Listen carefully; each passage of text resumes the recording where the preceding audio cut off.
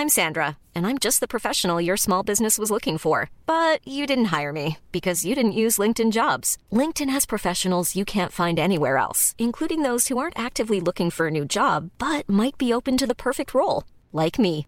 In a given month, over 70% of LinkedIn users don't visit other leading job sites. So if you're not looking on LinkedIn, you'll miss out on great candidates like Sandra. Start hiring professionals like a professional. Post your free job on linkedin.com/people today. A lot can happen in the next 3 years. Like a chatbot may be your new best friend. But what won't change? Needing health insurance. United Healthcare Tri-Term Medical Plans are available for these changing times. Underwritten by Golden Rule Insurance Company, they offer budget-friendly, flexible coverage for people who are in between jobs or missed open enrollment. The plans last nearly 3 years in some states, with access to a nationwide network of doctors and hospitals. So for whatever tomorrow brings, United Healthcare Tri-Term Medical Plans may be for you. Learn more at uh1.com.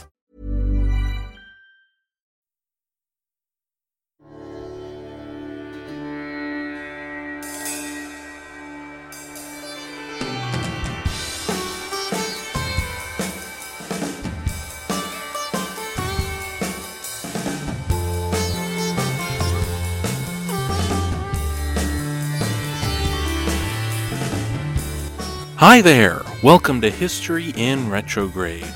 This is the podcast where we use the ancient art of astrology to help us better understand the past.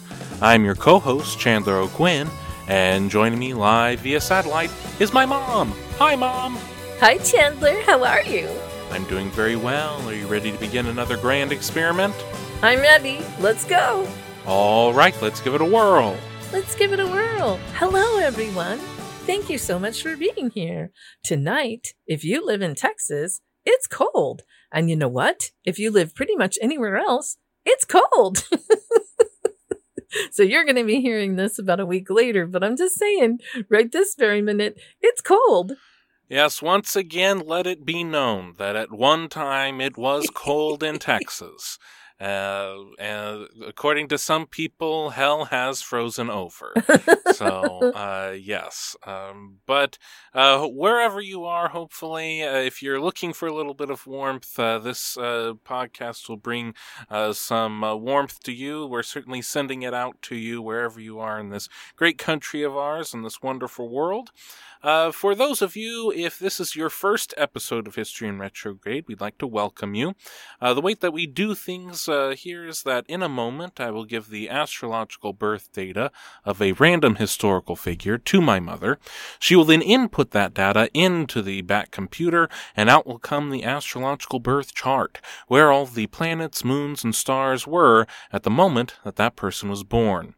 She will then give her best attempt at a blind reading of this chart, telling us what she can of the person's personality traits, characteristics, motivations of this mystery history guest.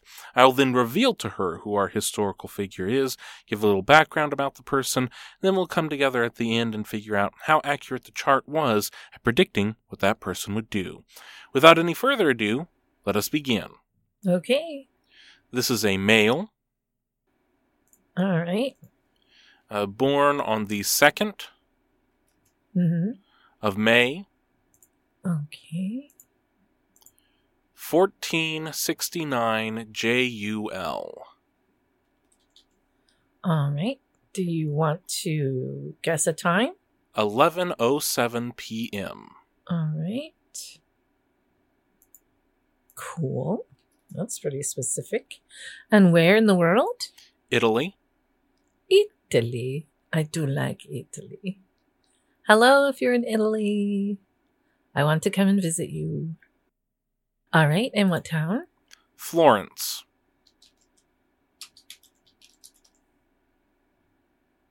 All right.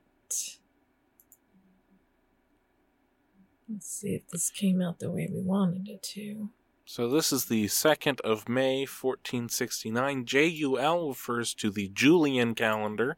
The Gregorian calendar that we use today was not adopted yet. Okay. All right. Let's see if this looks right to you. Because for whatever reason, whenever we do JUL, odd things happen. So, do you think this looks right? I think so. Okay, wow.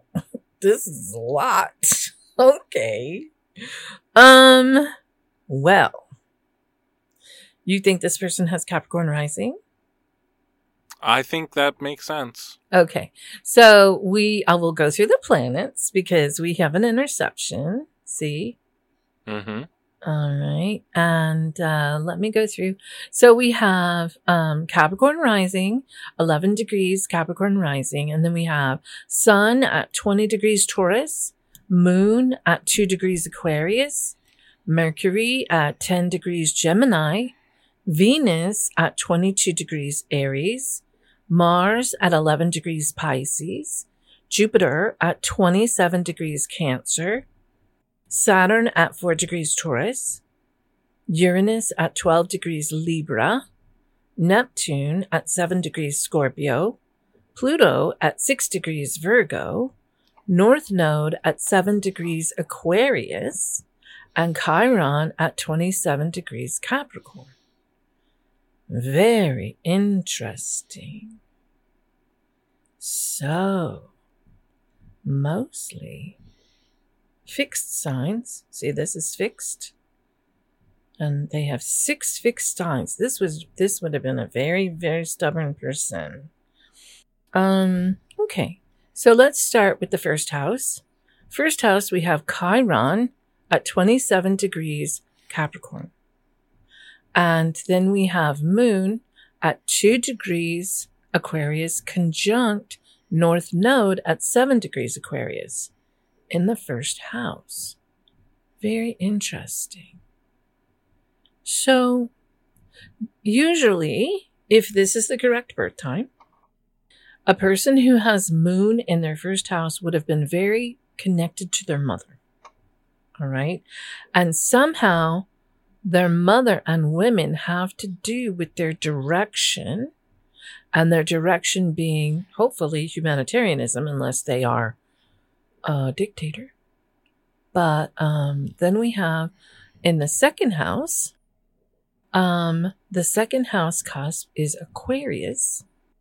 And within the second house, because I'm doing Placidus house system, we have Mars in Pisces, but it is intercepted because we do not have a Pisces house cusp.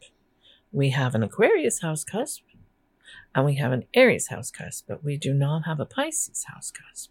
And their Mars is there. So this Mars in Pisces in the second house could have been difficult for this person to access, but having Mars in Pisces would be very creative.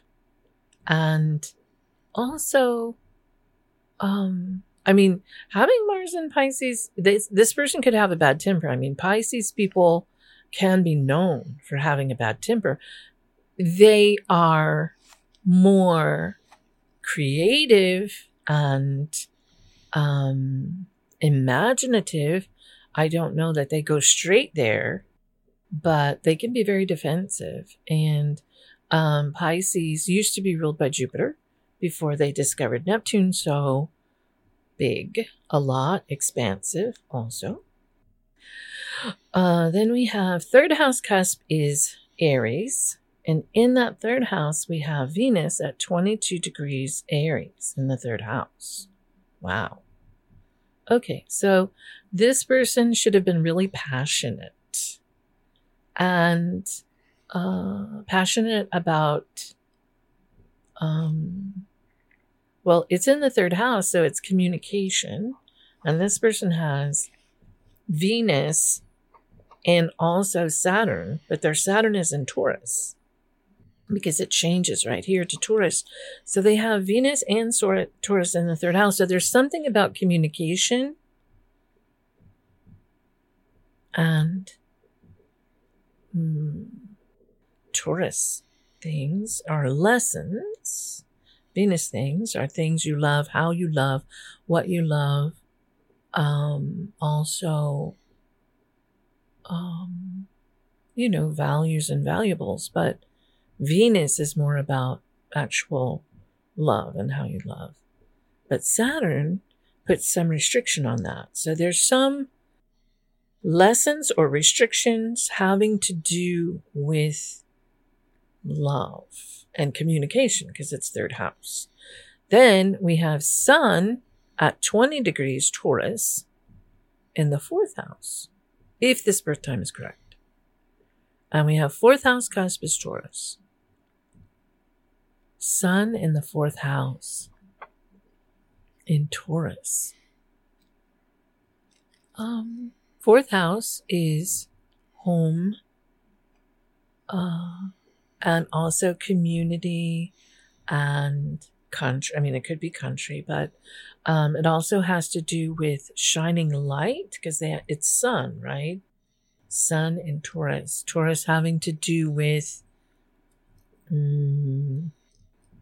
Taurus is very sensual, and this is somehow in the fourth house. So their house should be very cozy. There should be a lot of cozy going on here, but also stubborn. This is stubborn because we have Saturn and Sun in Taurus. So there is some level of stubborn, and it can be determination, be really determined. We'll come back to that. So we have fifth house is in Gemini. And for as much as this person is stubborn and determined, they can talk a blue streak because they've got Mercury and Gemini in the fifth house. So there's something about entertainment, entertaining, communication, because we have Venus and Saturn in the house, in the third house of communication. Now we have Gemini, Mercury, such a fast mind in the fifth house of everything that you could enjoy. Romance, children, hobbies, entertainment, entertaining, all of these things. So this person should have been kind of fun. Then we have sixth house is Gemini also. We have 2 Gemini houses and we have 2 Sagittarius house cusps because we have an interception. So there isn't anything in this person's sixth house, but midway through it turns to Cancer. So there could be something nurturing about how they work, or some way nurturing in some way that they work. And then their seventh house cusp is Cancer, and they have Jupiter at 27 degrees in the seventh house. That is Jupiter in Cancer at 27 degrees in the seventh house. So this person should have been really benevolent with their partners, very spoily, very romantic. I would think. And then we do not have any planets in Leo, but the 8th house cusp is Leo. And there is no Virgo house cusp, but this person has Pluto at 6 degrees Virgo in the 8th house. So that's very powerful. For the 8th house, Virgo, Pluto and Virgo wants to be very detailed. It wants everything to be correct and good and right and the best it can be, and very good work and very good detailed research. And also healing. It could be healing, but more like medical, clinical healing, as opposed to Pisces, which is more like spiritual healing. And maybe they're known for this because it's in their 8th house.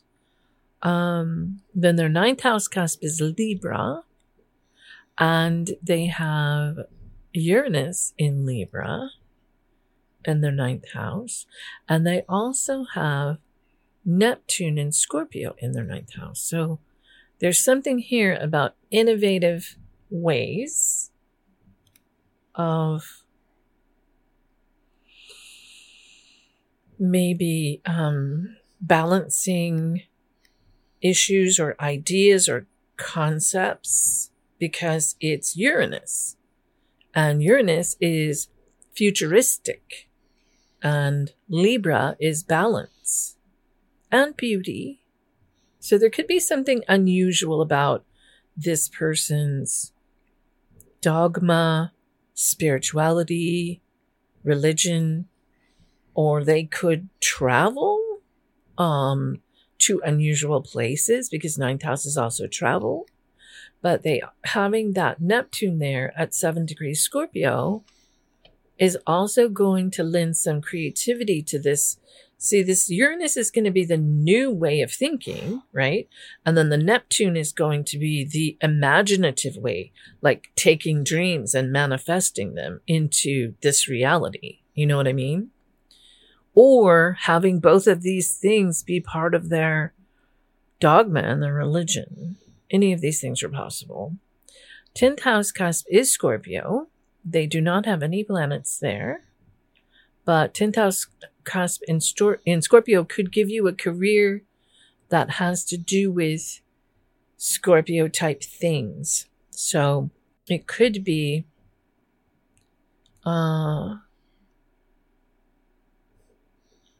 any of the, like taboo things or subconscious things or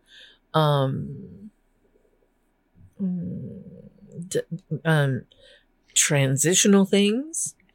I'm thinking like psychic ability, going deeper within, like darkness, like fun, like shadow work kind of things, if that makes any sense. And then the 11th house cusp is Sagittarius. There are no planets in there, but 11th house is ruled by Uranus and Aquarius, and that is groups of people. And I would think that somehow this person is kind of known to groups of people as kind of cavalier because it's Sagittarius. And then 12th house cusp is also Sagittarius. So now we have no planets in that house, but with it being Sagittarius as well, we have some sort of karma with this more cavalier way of doing things, whatever kind of cavalier way of doing things is. And do you see all of these red lines, Chandler? Yes. These are all squares or oppositions. So these all indicate energy. So this is like zooming, okay, with energy, and it's fixed. It's mostly fixed. All right. They have 4 aspects in cardinal. They have 6 aspects in fixed. And they have 3 aspects in mutable. So they're kind of balanced, but they're super fixed. So whatever they're doing, it's very, because what we're dealing with here is we have this Venus, all right? And the Venus is opposed to the Uranus. And the Venus is at 22 and the Uranus is at 12. So it's not exactly by degree, but it's pretty close, because a 10-degree orb, this is 22 and this is 12. So it's right at opposition. You know what I mean? And that's where this red line is coming in.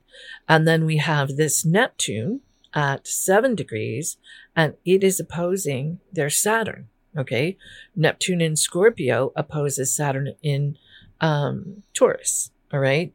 So then we have this Jupiter in Cancer at 27 degrees opposing this Chiron in Capricorn at 27 degrees by degree. Okay.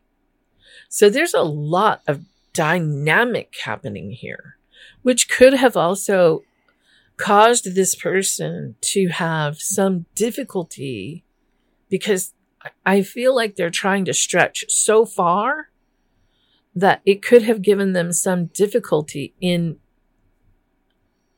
as they tried to get to where they were going. You know what I mean? There's just a lot of lessons. It's like when you have this much activity in your chart, it can be that, you take 3 steps forward, you have to jump to the right, you take 1 step back, you turn a circle, then you go forward again, if that makes any sense. I don't know if that makes any of it makes any sense, but I'm just saying that's the feeling I'm getting from all this, Mm-hmm.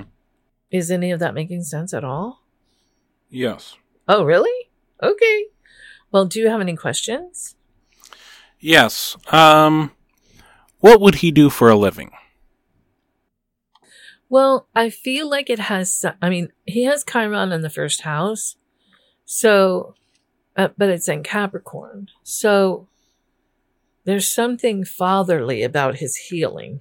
If he's doing it right, if he is moving through Chiron the way he should be doing it, something fatherly, something nurturing, something new, something that is innovative and somehow imaginative, all right, dealing with subconscious possibly, and communication.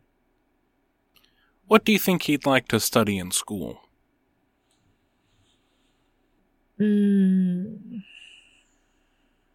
Well, his 9th house he has Uranus in Libra, and he has Neptune in Scorpio. So possibly the future of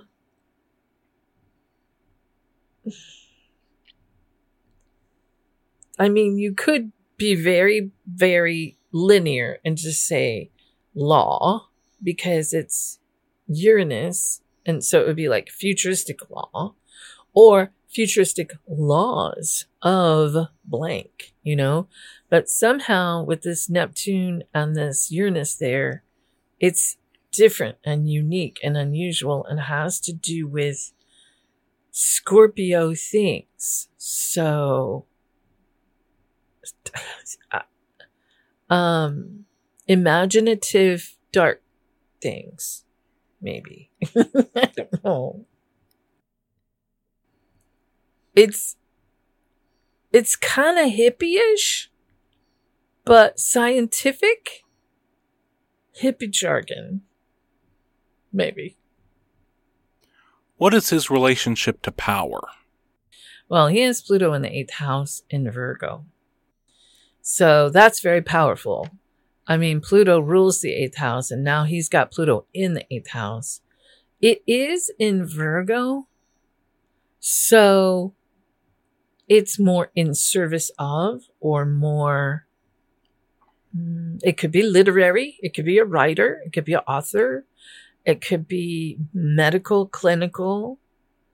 But his Mars is in Pisces.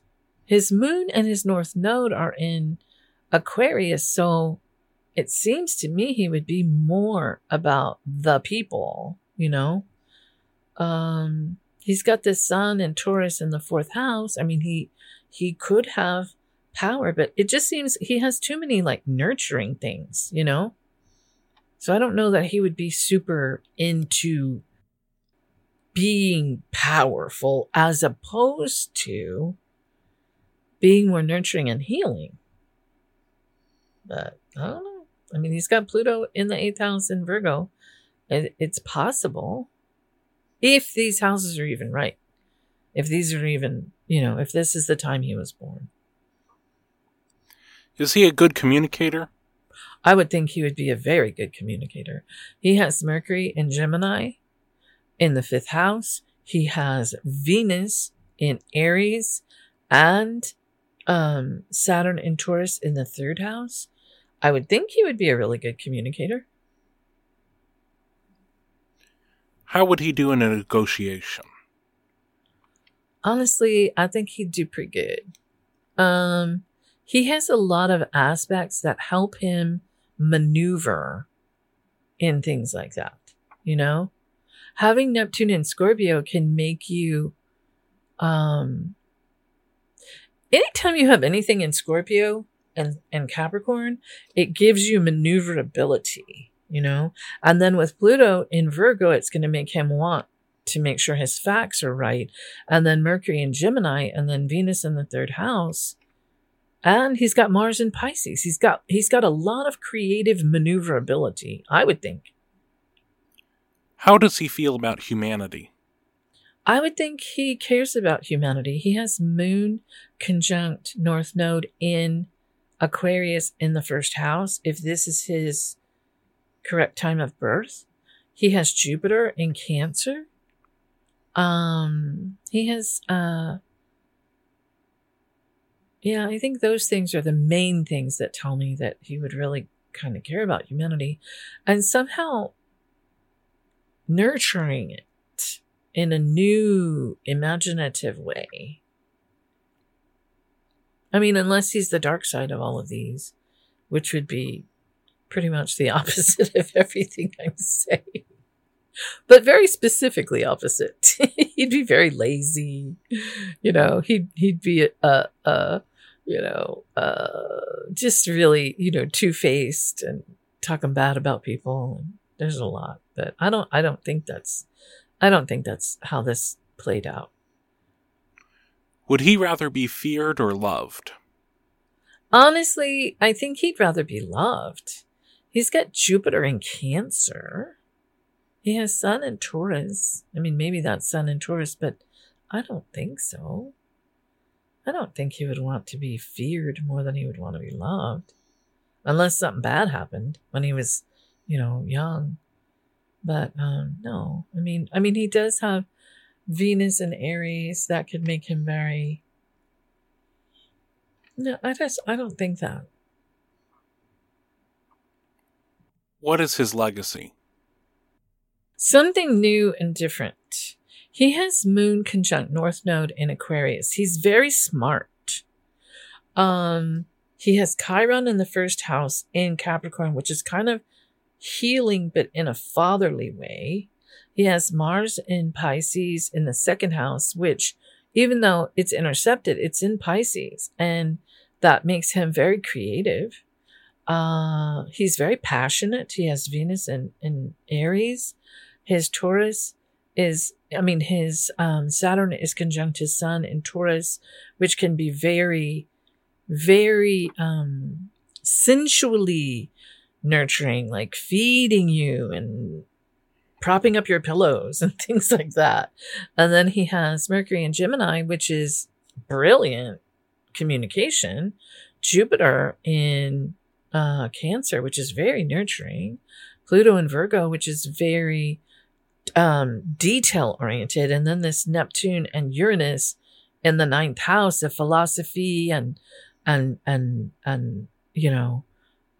dogma, and it's also travel. So he could be traveling, but maybe he could travel to learn new things, innovative things. It's something innovative.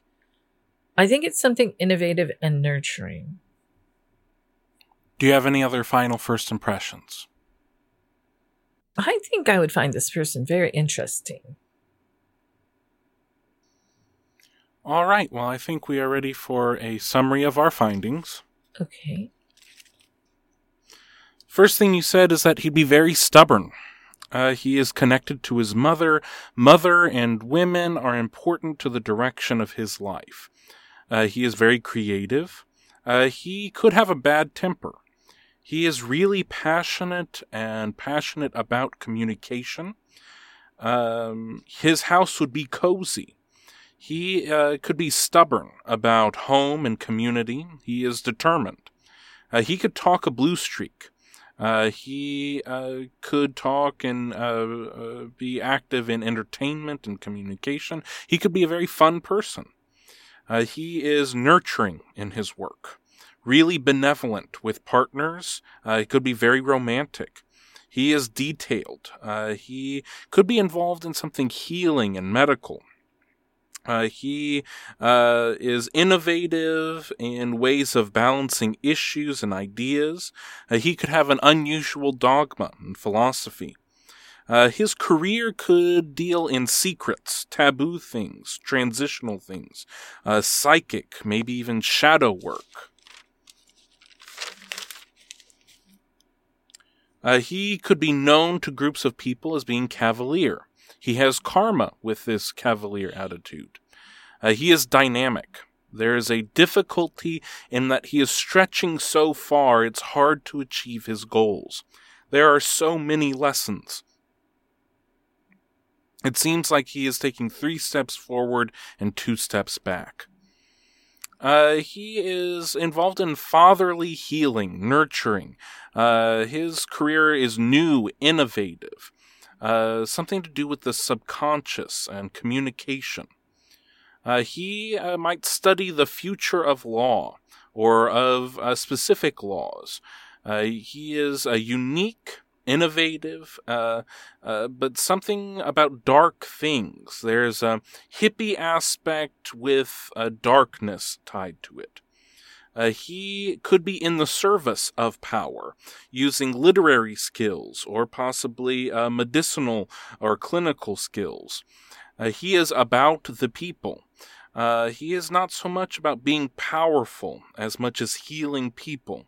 He is a good communicator, a good negotiator. He can maneuver through situations. He cares about humanity, nurturing in a new and imaginative way. He, if given the choice between having to choose between being feared or loved, he would choose being loved. He is a legacy in something new, healing in a fatherly way. Very smart, creative, passionate, sensually nourishing. He is brilliant. He travels to learn, and Mom would find him interesting. Yeah, I want to say when I'm talking about laws like Libra, I mean like the laws of the universe. You know what I mean? Like it's Uranus. So yeah, that's what I mean. Like not just necessarily legal law, but also the laws of whatever. Well, I think we are ready for the reveal. Mm-hmm. Do you have any idea who this person I might don't be? have a clue. I don't have any idea who this is. Would you like to know whose chart you're looking at? I would. You are looking at the chart of Niccolo Machiavelli. What? Well, okay. So this is the dark side of everything. I completely read this all light side, and I should have been reading all the dark side. Maybe. Yeah. Very creatively dark. Uh-huh. Okay. Or maybe he's a person who's misunderstood. I don't think so. So, for those who are unaware, Machiavelli is one of the great political thinkers of the Renaissance. He wrote a book called The Prince, which has been on the bedside table of your greatest tyrants and your great leaders. It is a unique look into humanity and the best way of working through humanity and leading people. So, but in a lot of ways, he didn't necessarily live his life in the way that he describes that people should in The Prince. Maybe he could have gotten a little farther ahead if he had. Also, The Prince sort of seems like, well, we'll get into it as we talk about his life. So, Niccolo Machiavelli, he was born in May of 1469 to Bernardo and Bartolomeo Machiavelli. Bernardo was a lawyer in Florence. He was one of the great legal minds of his time. But this is Renaissance Italy, and I say that Italy is not a concept. There's not one unified Italy. During the Renaissance, we are dealing with all these different city-states. Florence is one of these city-states, and the ruling family of Florence is the Medici family. And Bernardo finds himself on the outs with the Medici family. Uh-oh. He is not a supporter of them, or at least not efficiently so. He is not an enemy because the Medicis took care of their enemies, but he is not courting favor with them. So he doesn't get to, but the Medicis aren't always on top. There is a constant struggle. There's constant political instability, as we'll get into the life of Machiavelli. And all this instability leads into why he would write a book like The Prince. So for the most part, though, the Medicis are on top, meaning that Bernardo doesn't get to have all of the greatest cases. He's not even allowed to practice at certain times. Niccolo's mother, though, Bartolomeo, is a really interesting woman in her own right. She grew up in a wealthy family and was given a classical education at a time when that was not expected and highly discouraged for women to have at that time. She married an apothecary, and then he passes away, and she kind of takes over some of the business things for her own right. And then she marries Bernardo, and they have several children. I believe it's 7. And Niccolo is the first son born to the family. There are 2 elder daughters. They live in the Palazzo Machiavelli, which is on the Arno River in Florence. And this is a palazzo, but it has the entire Machiavelli clan in it. So there are 30 people living in this house. When there are all these changing tides in Florentine politics, and whenever the tide seems to be going up, Bernardo takes care of the children. He wants to make sure that they have a classical education.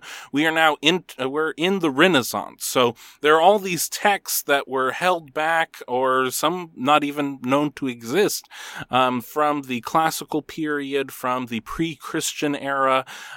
And they are now being rediscovered in the Renaissance. And it is very important for Niccolo and the other Machiavelli children to learn from these texts. That is the priority that Bernardo and Bartolomeo place in their education. So Niccolo is taught to read by the time he's 4 or 5 years old, and he is translating Latin by the time he's 7 years old. Wow.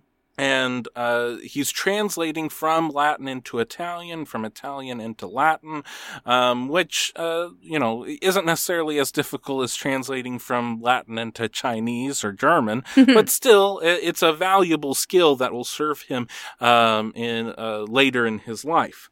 At 9 years old, Florence, in the first time in his life, though this happens all the time in Renaissance Italy, Florence, the city-state, is at war with the Pope. The papal states have their own army, and they are at war with each other. There's political instability.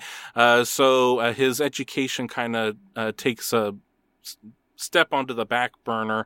Then the next year, he's 10 years old, the bubonic plague hits Florence. So Niccolo is evacuated to live with the relatives in the country in Tuscany. But after the plague subsides, and from 1480 to 1482, Bernardo has enough money to pay for the children to have the absolute best tutors available.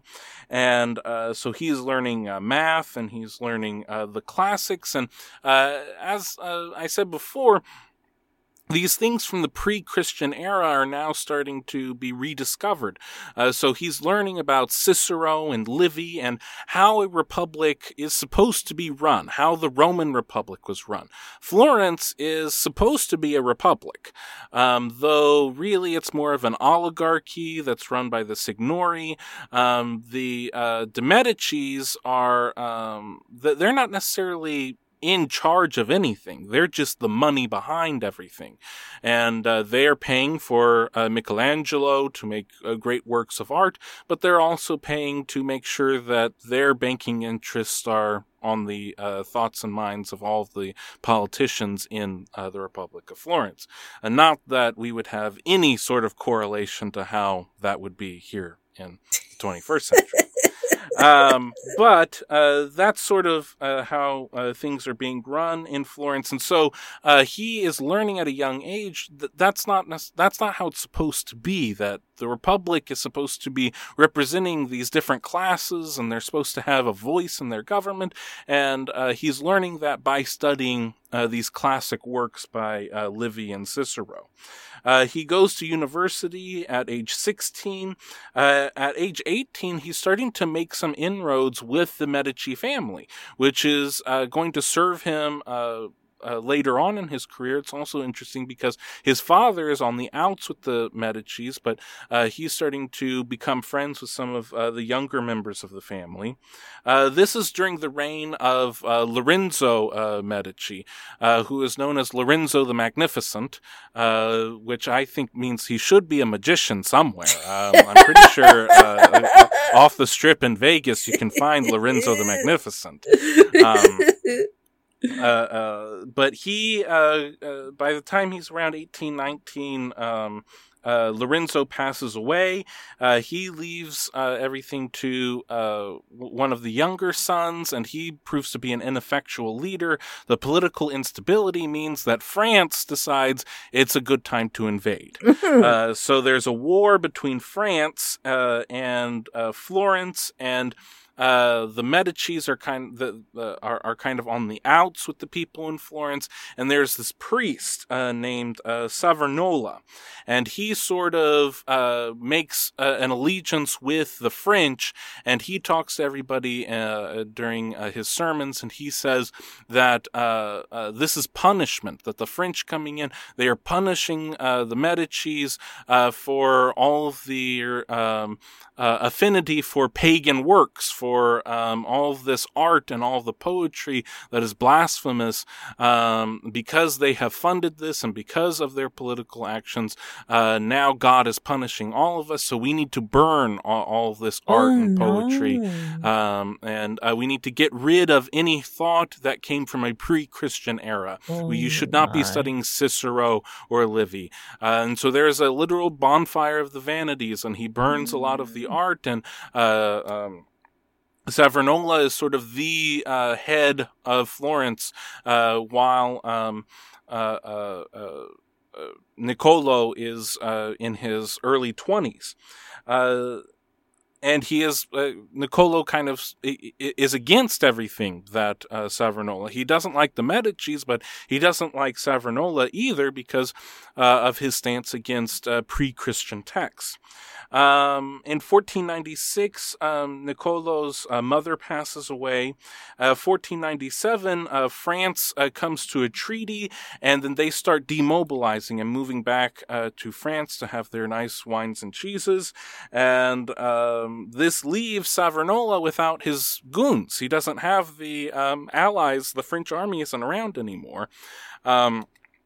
So the major power near Florence is now going back to the Pope. The Pope issues an interdict against Savonarola. And so the people of Florence find Savonarola and they hang him. And they find whoever's been an ally to Savonarola, and they hang them too. And so now the people of Florence are looking for new people to fill in the offices, and they're looking for moderates. They're looking for people who don't have ties to the Medicis, don't have ties to Savonarola, Well, that's Niccolo Machiavelli. He is not in with the Medicis. He certainly wasn't in with Savonarola. So they make him the second chancellor. So as a city-state, they have officials that a nation-state would have, such as ambassadors and diplomats, to talk to the other cities. That's part of this job. But he also has a job inside the city working with domestic affairs and trying to figure out military things and protection for the city itself. So he's serving sort of this dual role. So he starts that in June of 1498, and there's so much. These people, they really like going to war with each other. So there are wars where, and it involves all of these players. So Louis XII, he comes to power in France, and he starts back invading into Pisa.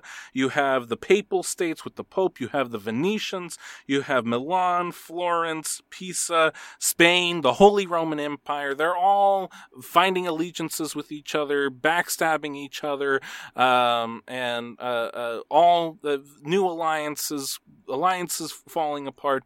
What's important, I'm not going to get into all the details of how all these things change from moment to moment.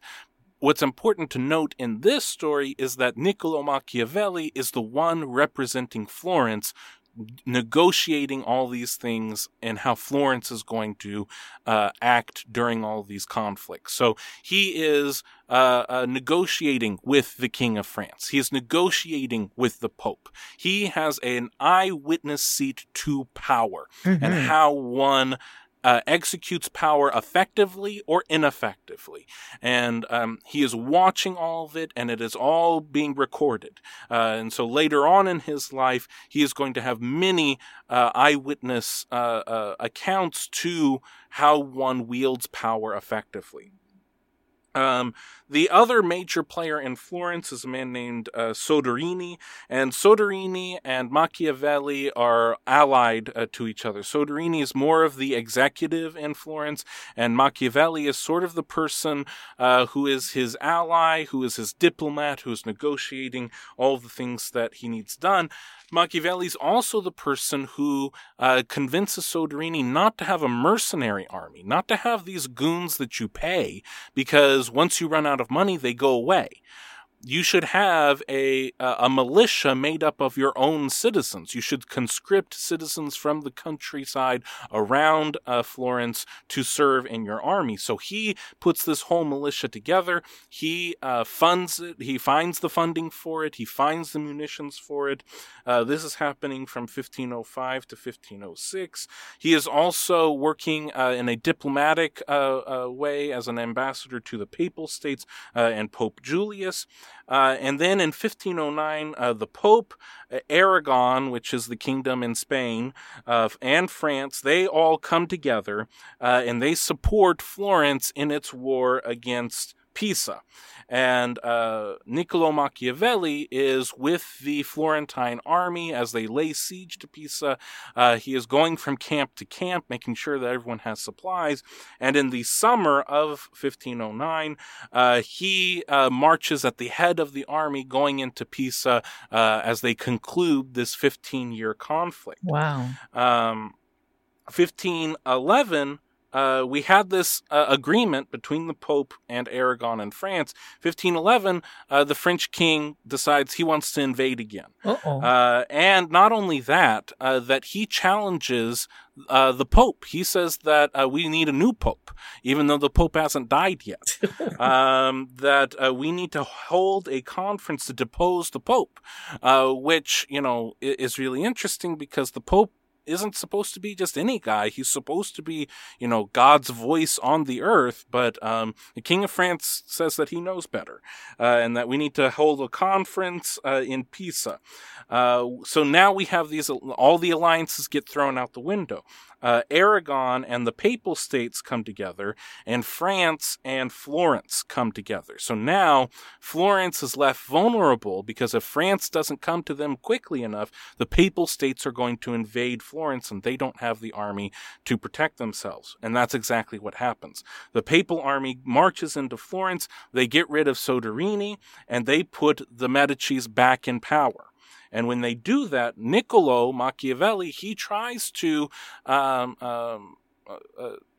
kind of sidle up and support the Medicis, but the Medicis are having none of it, and they fire him in 1512. The next year, in February 1513, Niccolo Machiavelli is arrested upon suspicion of a rebellion against the Medicis.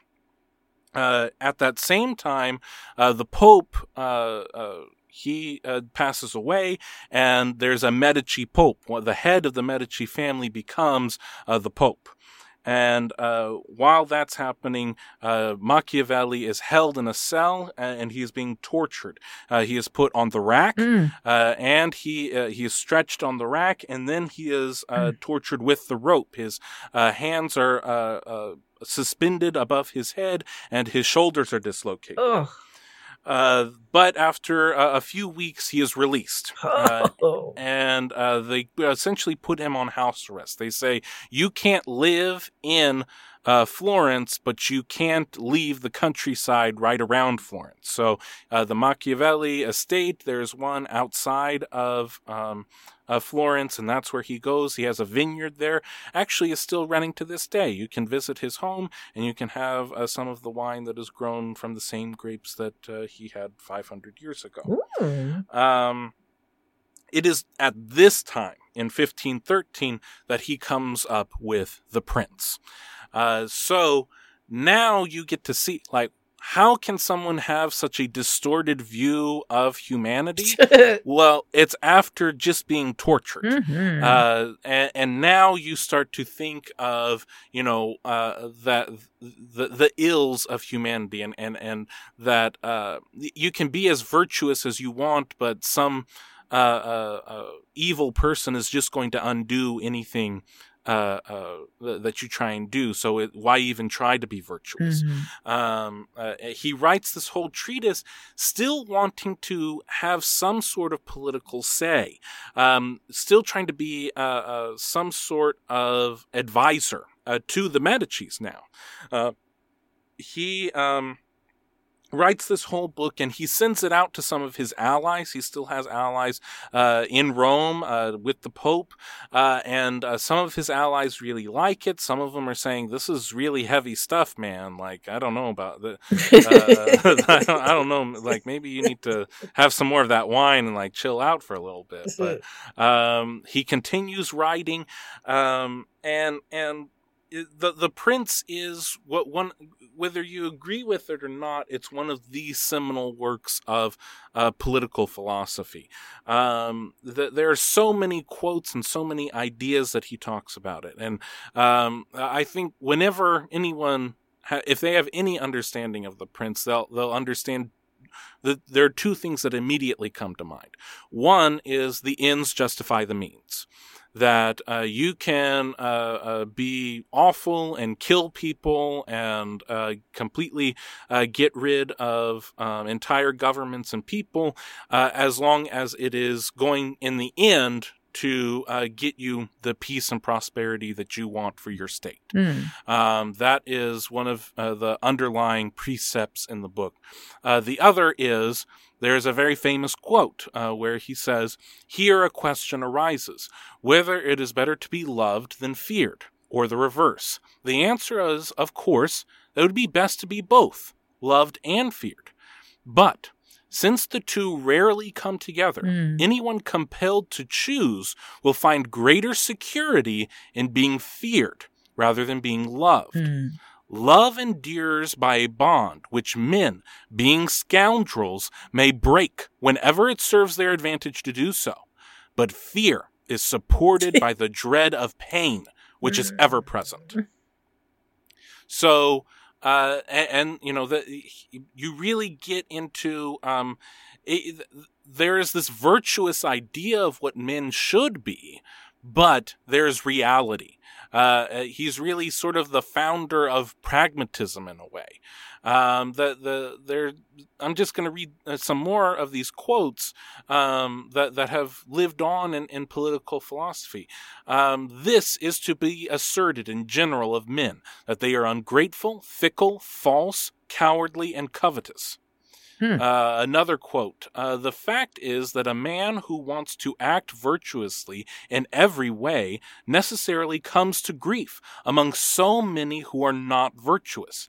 Therefore, if a prince wants to maintain his rule, he must be prepared not to be virtuous and to make use of this, or not according to need. So he's not necessarily saying that you shouldn't act virtuously. He's saying that you need to understand that others are not going to act virtuously. You need to understand that other people are evil, and you need to get inside that mindset in order to best protect what you want done. Experience shows that those who do not keep their word get the better of those who do. Liars often get away with things. They may not get away with it forever, but you need to understand that if you are trying to rule something. You need to be suspicious. Whereas everything before Machiavelli, it goes into this Christian morality that you need to be the lion. You need to be this honest, brave, true, virtuous person. In many ways, he broke the mold in saying, that's very good to aspire to, but you need to understand the other way of how this works. Otherwise, you're just going to fall flat. That he talks about being the lion or being the fox, that you need to be both. But oftentimes the fox, who is cunning and wily and slippery, that you need to embrace that part. Otherwise, everything's going to fall apart. But these are all, the things that he's very well known for. There are other quotes which I think bring more insight from the prince. One of the quotes is, one who becomes a prince through the favor of the people ought to keep them friendly. And this he can easily do, seeing that they only ask not to be oppressed by him. The best fortress is to be found in the love of the people, for although you have many fortresses, they will not save you if you are hated by the people. These are all, he's writing this to advise the Medicis, who have come to power through all sorts of horrible dealings and backstabbing and poison. And so to go into this and say, you're scared, because all these things that you do are going to come back to you. But here's another way of looking at it, that your best security is to be loved by the people. And the Medicis understood this to a certain extent with the amount that they gave to artists like Michelangelo and Leonardo da Vinci to do their art and their science to better humanity.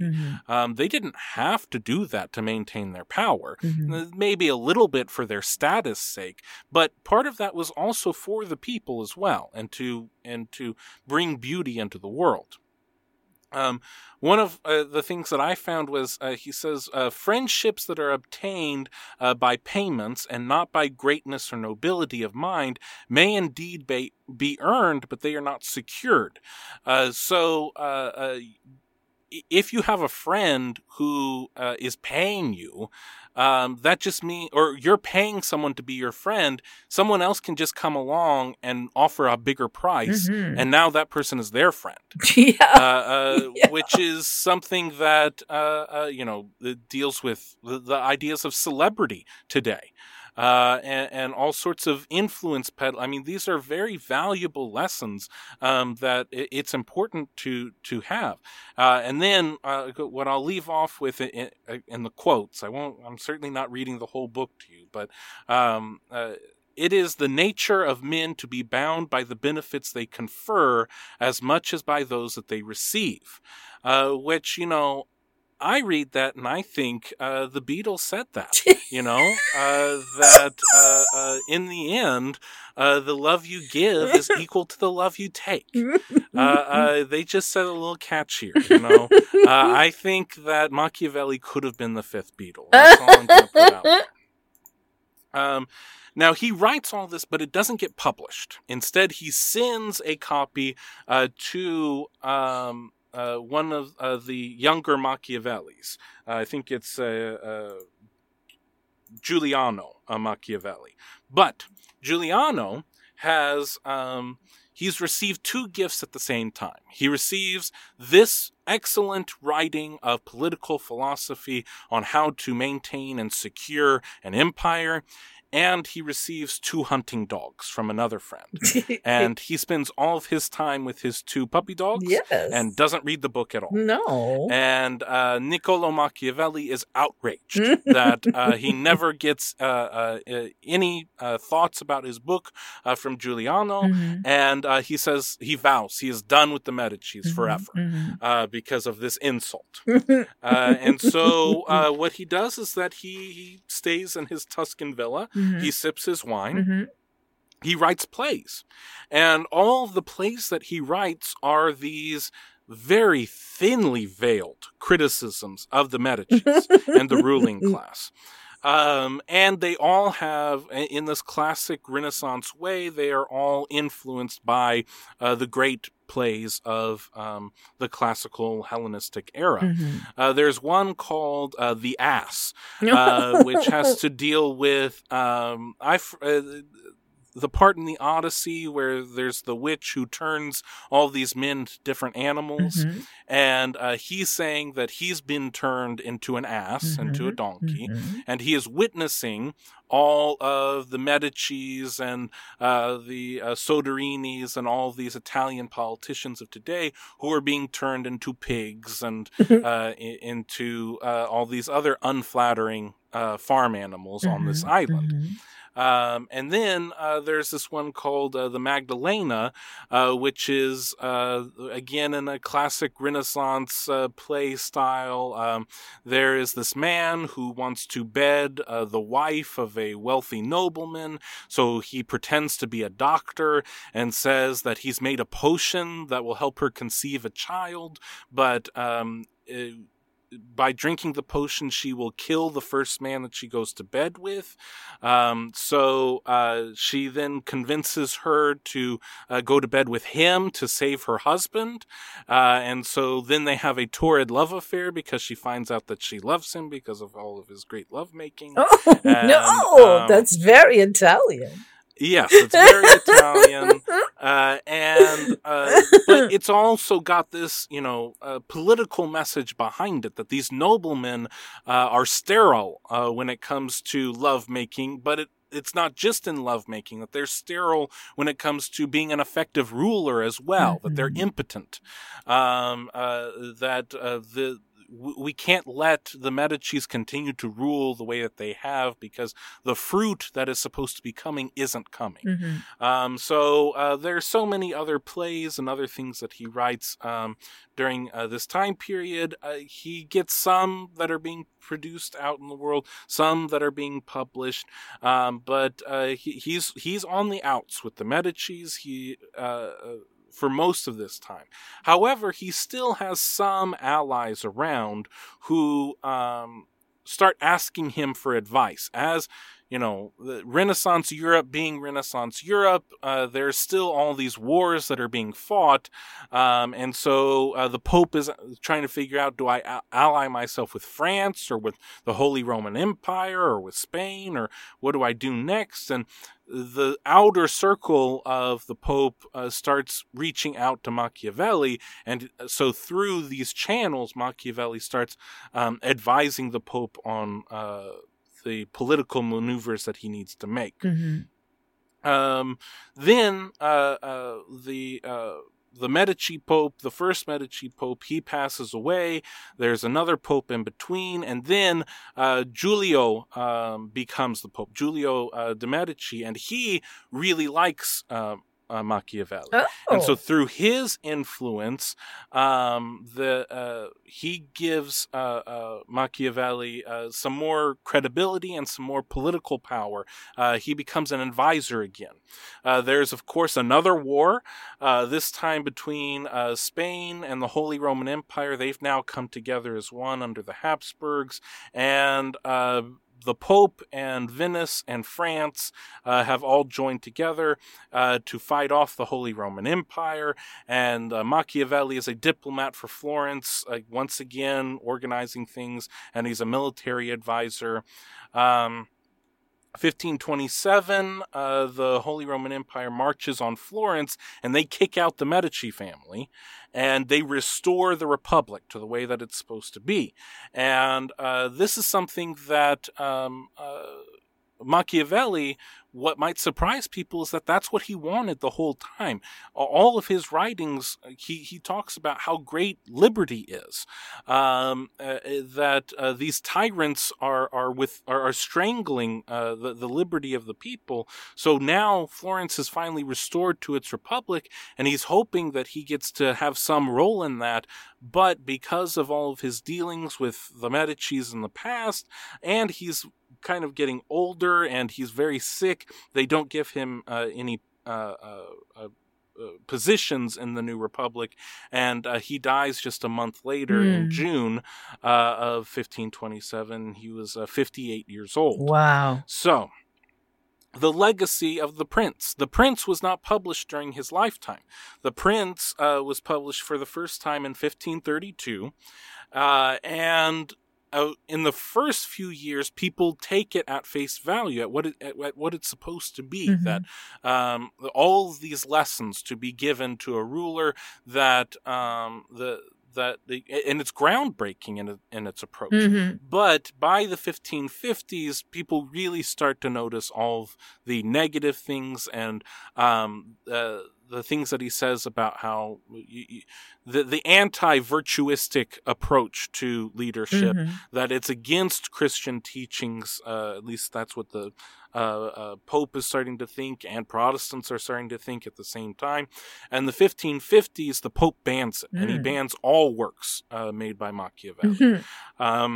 At the same time, England, Queen Elizabeth bans it. At the same, I mean, you can ban something all you want, but that really just makes people want to read it more. And so people in England read it voraciously, and they thought of it as being the ultimate in Medici decadence and tyranny, and they make that they actually, one of their words for Satan becomes Old Nick because of Niccolo Machiavelli. Ooh. And they make the word Machiavellian, which is everything that comes into our verbiage today. It is conniving. And, anything for power and dishonest and all of these things. He is a complete enemy of the moralists and people who believe in a liberal philosophy. Machiavellian takes on this dirty connotation. But when you look at all of his works altogether, and you even read it all, if you read, most of these people have these ideas about Machiavelli, but they've never read The Prince cover to cover. It's 90 pages, and they still haven't read it all the way through. To actually get into the mindset of what he's talking about. And then when you read and you find out what he went through just before writing the book, you fully understand why he would have this negative view of humanity. Oh, yes.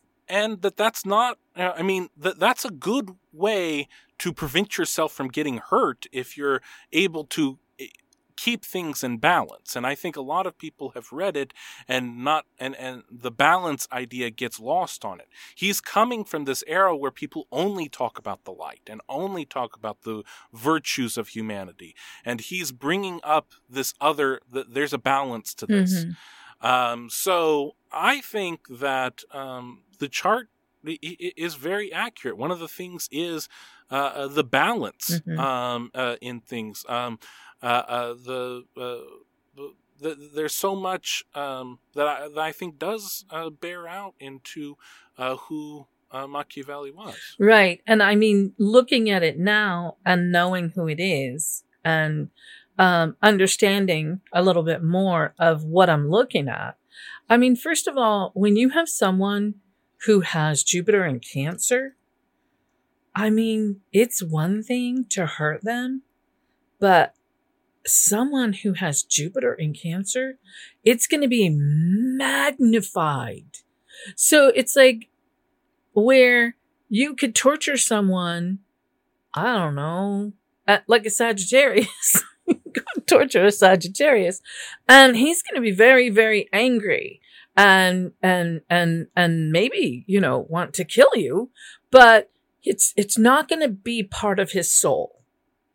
What happened to Machiavelli became part of his soul.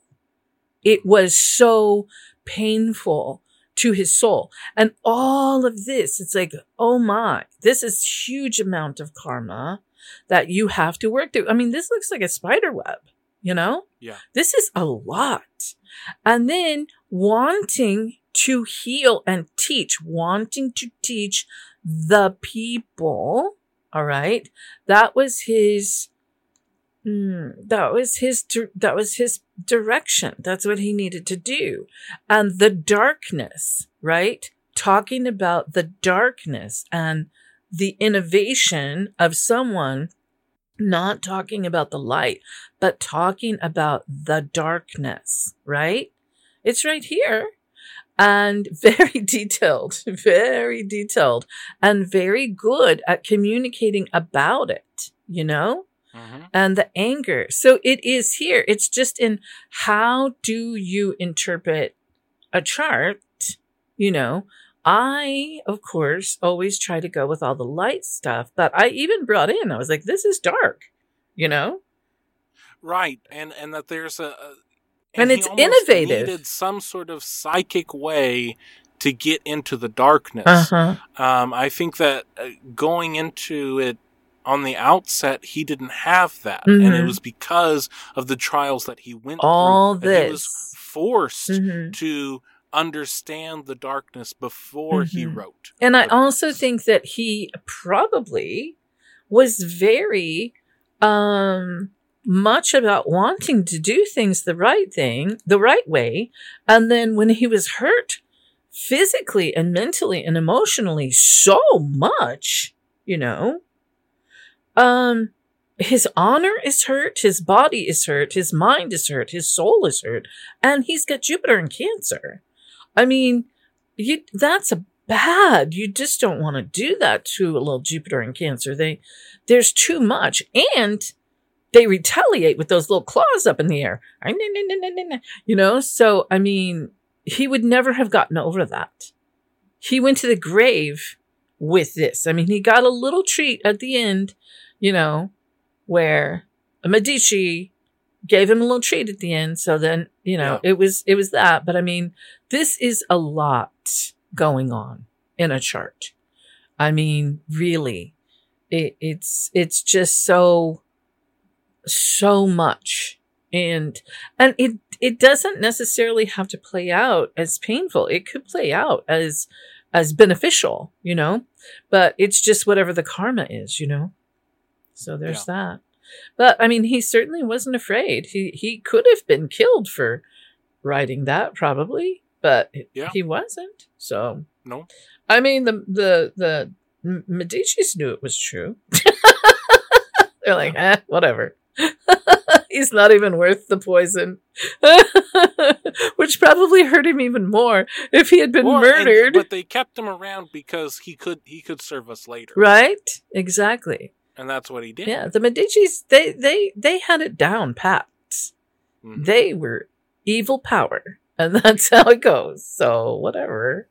Yeah, I mean, it does play out, but not exactly the way I originally read it, but definitely in his life, this all plays out. In this, the laws. And he's talking about the laws of humanity, right? And that's why I was like, yeah, it's not necessarily the law, like legal law. It's the laws of, like the laws of the universe, whatever, because it's Uranus, So it was new and talking about the dark side. Neptune in Scorpio and 10th house in Scorpio. There's going to be some dark in there somewhere. That was really very, very interesting. Very nice. And I'm glad that you brought that to everyone's attention about Machiavelli. And that everything about it isn't like, oh, Machiavellian. It's a Machiavellian way of doing it, So I like that. That's very good, Chandler. Well, I think on our scale of right on the money to way out in outer space, this is right on the money. This is a lot of the aspects maybe took a little massaging to finally understand it all, but yeah, this is a lot of who Niccolo Machiavelli was. That brings us to the end of this episode. We'd like to thank you all so much for listening. If you'd like to reach out and support the show, we have all sorts of links provided in the show description to our social media accounts, our YouTube channel. There are episodes from our first season there that you can watch and follow along as Mom reads the charts there. And please like and subscribe to the YouTube channel. And if you haven't done it on the podcasting service that you're on right now, that would of course be very appreciated. Also leaving a rating and review. This is a podcast all about stars, so those 5-star ratings would really help us out. And if you would like to be your very own Mystery History guest, we can make that happen. Just reach out to Chandler's mom at historyandretrograde.com. That's right. And if you want to reach us anywhere, we are on the internet. You just go to www.historyandretrograde.com and you can find everywhere we are right there in one spot. And I am, again, having a wonderful time with all of you guys. I love I know when I have my clients once a month, and it's really exciting to do your charts for you and do your transits for the month and chat with you about different things that are happening in your lives. And I love hearing about your children and your pets and everything. So please just send me an email. Also, we love it when you guys comment on the show. So wherever you're listening to the show, if you can leave a comment or send us out into the world, share us with everybody, that would be awesome. But for you guys who have been here for 4 seasons, wow, we really love you guys. And all of you new people, welcome. We're so happy you're here. Absolutely. Thank you all so much for listening and supporting us. And as always, in conclusion, as long as your houses are in order and the stars are aligned, everything will be just fine. Everything is going to be just fine. Thank you so much for listening. We love you. Bye-bye. Thank you so much. Bye-bye.